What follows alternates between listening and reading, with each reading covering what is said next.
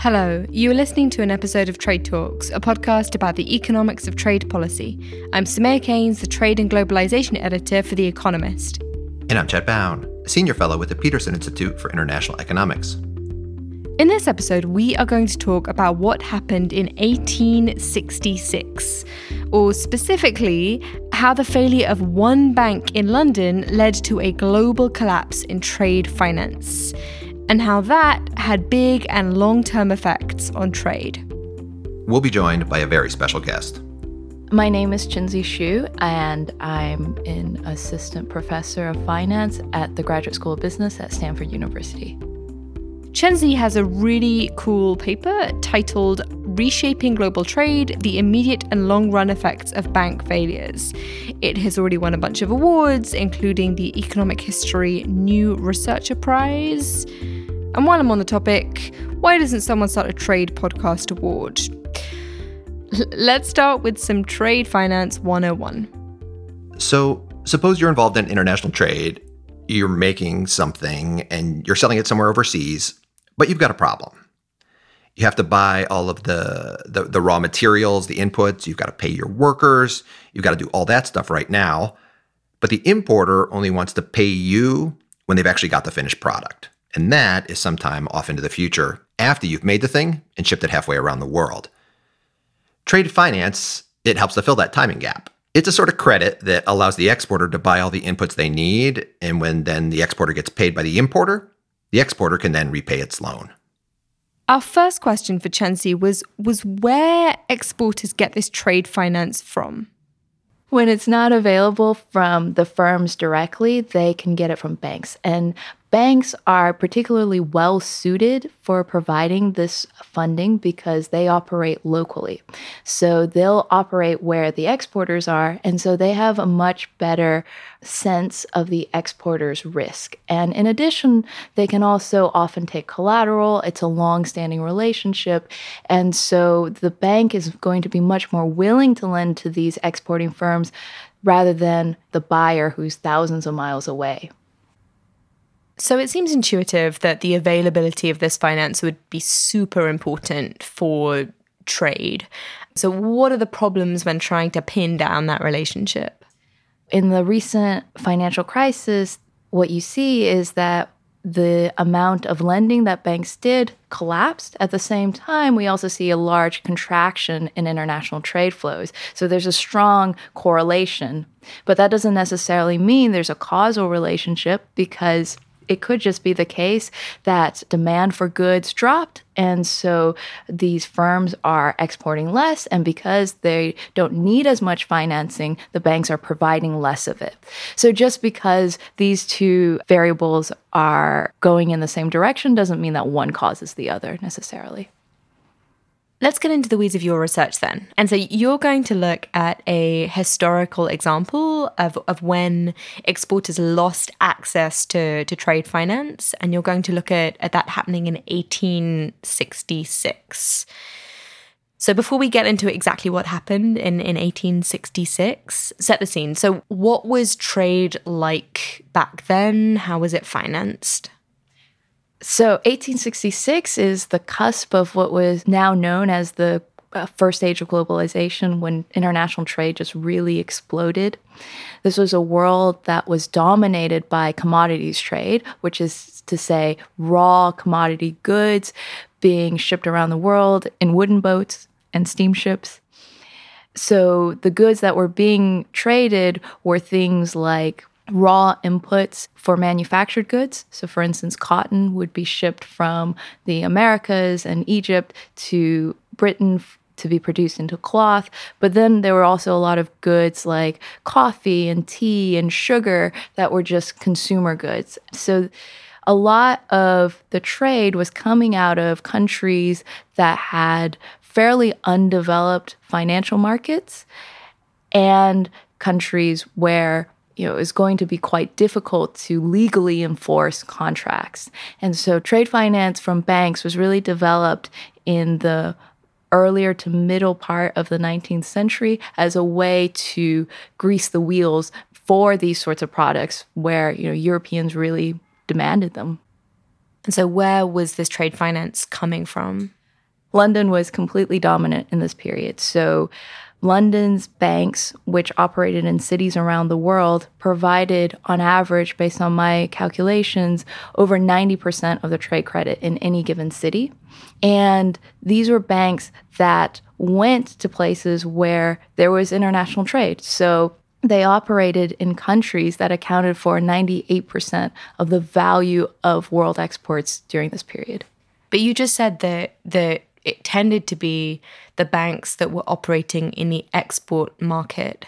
So how did London manage to give credit to exporters in Egypt or the Americas?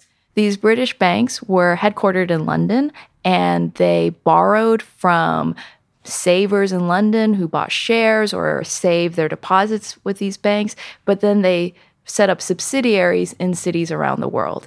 And they used the money that they'd raised in London and lent it abroad in those subsidiaries. And am I also right that a lot of this bank financing that these London banks were providing was actually financing trade between third countries? So it wasn't necessarily trade involving the UK.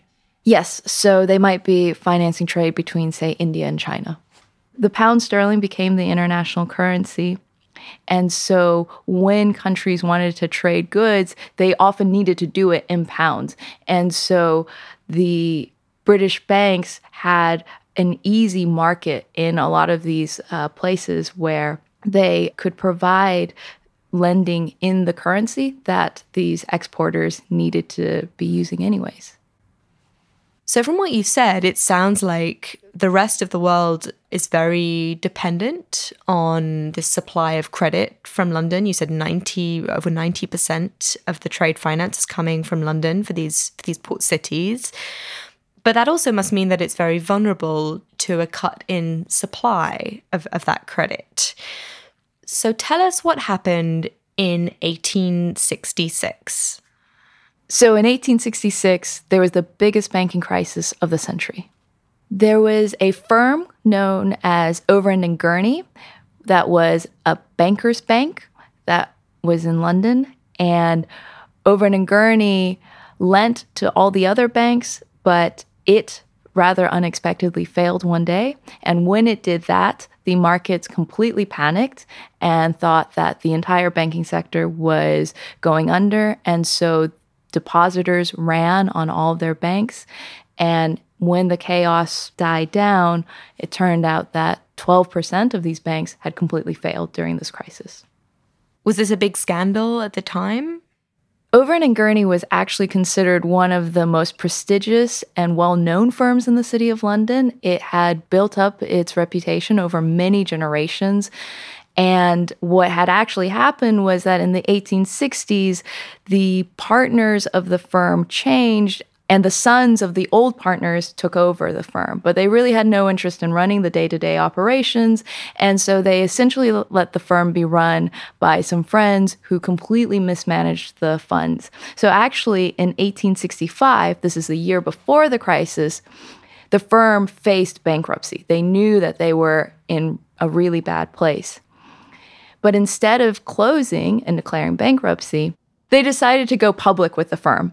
So they issued shares, and when they did this, they printed these prospectuses that completely buried the real state of affairs. All it said was that this new firm is going to absorb the business of this old firm. And obviously everyone knew that the old firm was very reputable. So the financial papers said, we expect that this new firm will do as well for its shareholders as it has done for its partners for all of these generations.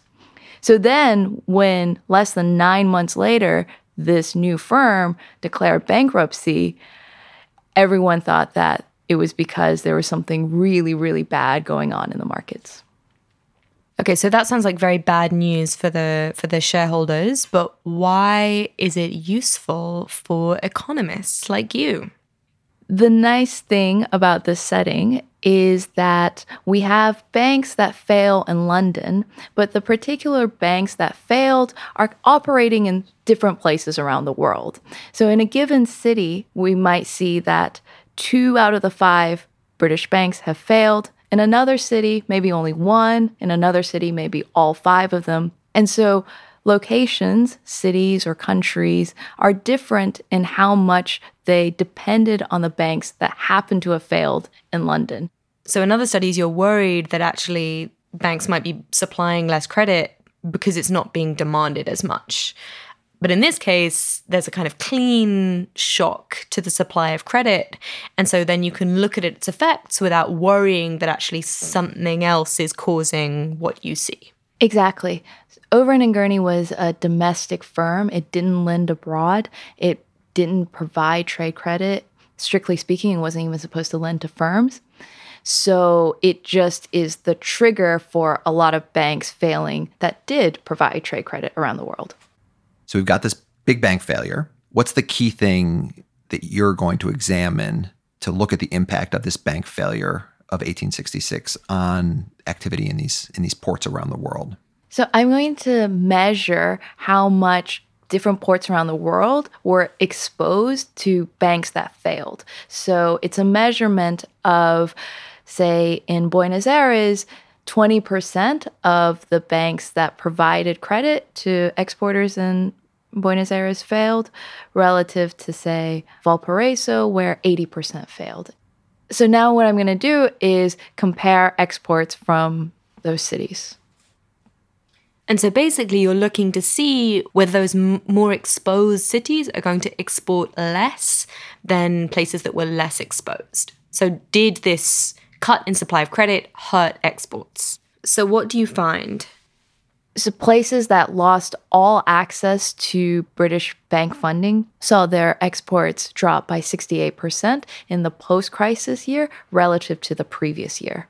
Wow, that's a big effect.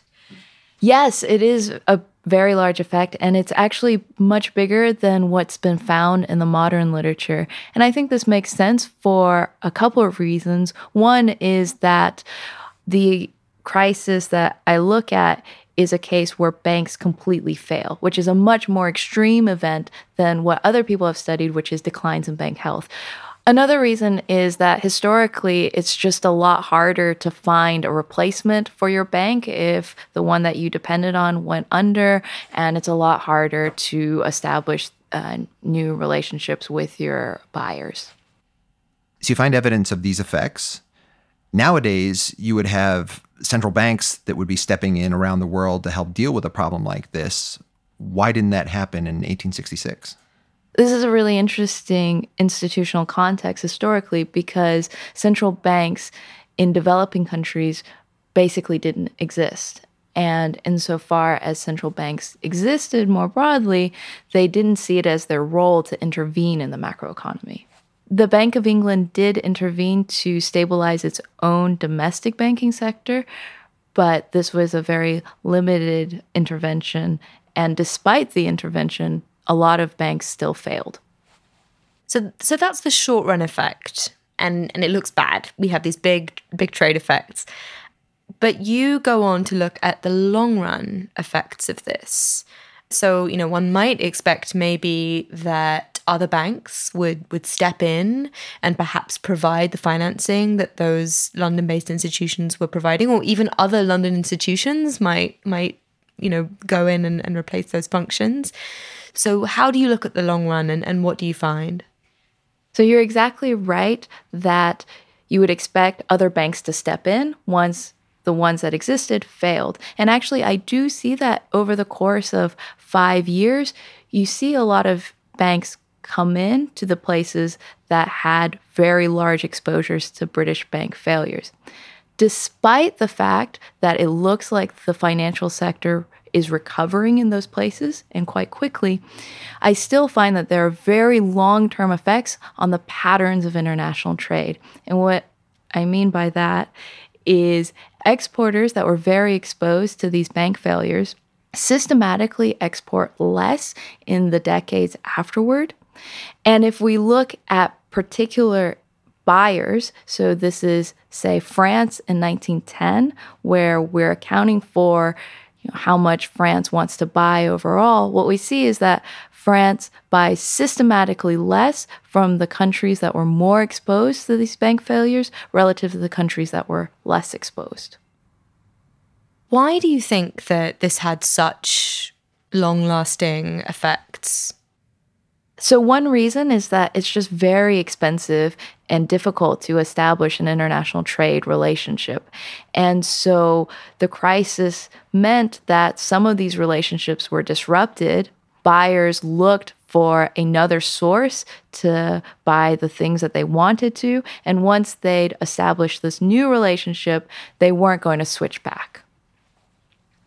As you think about your research, what strikes you as being implications of your research for today?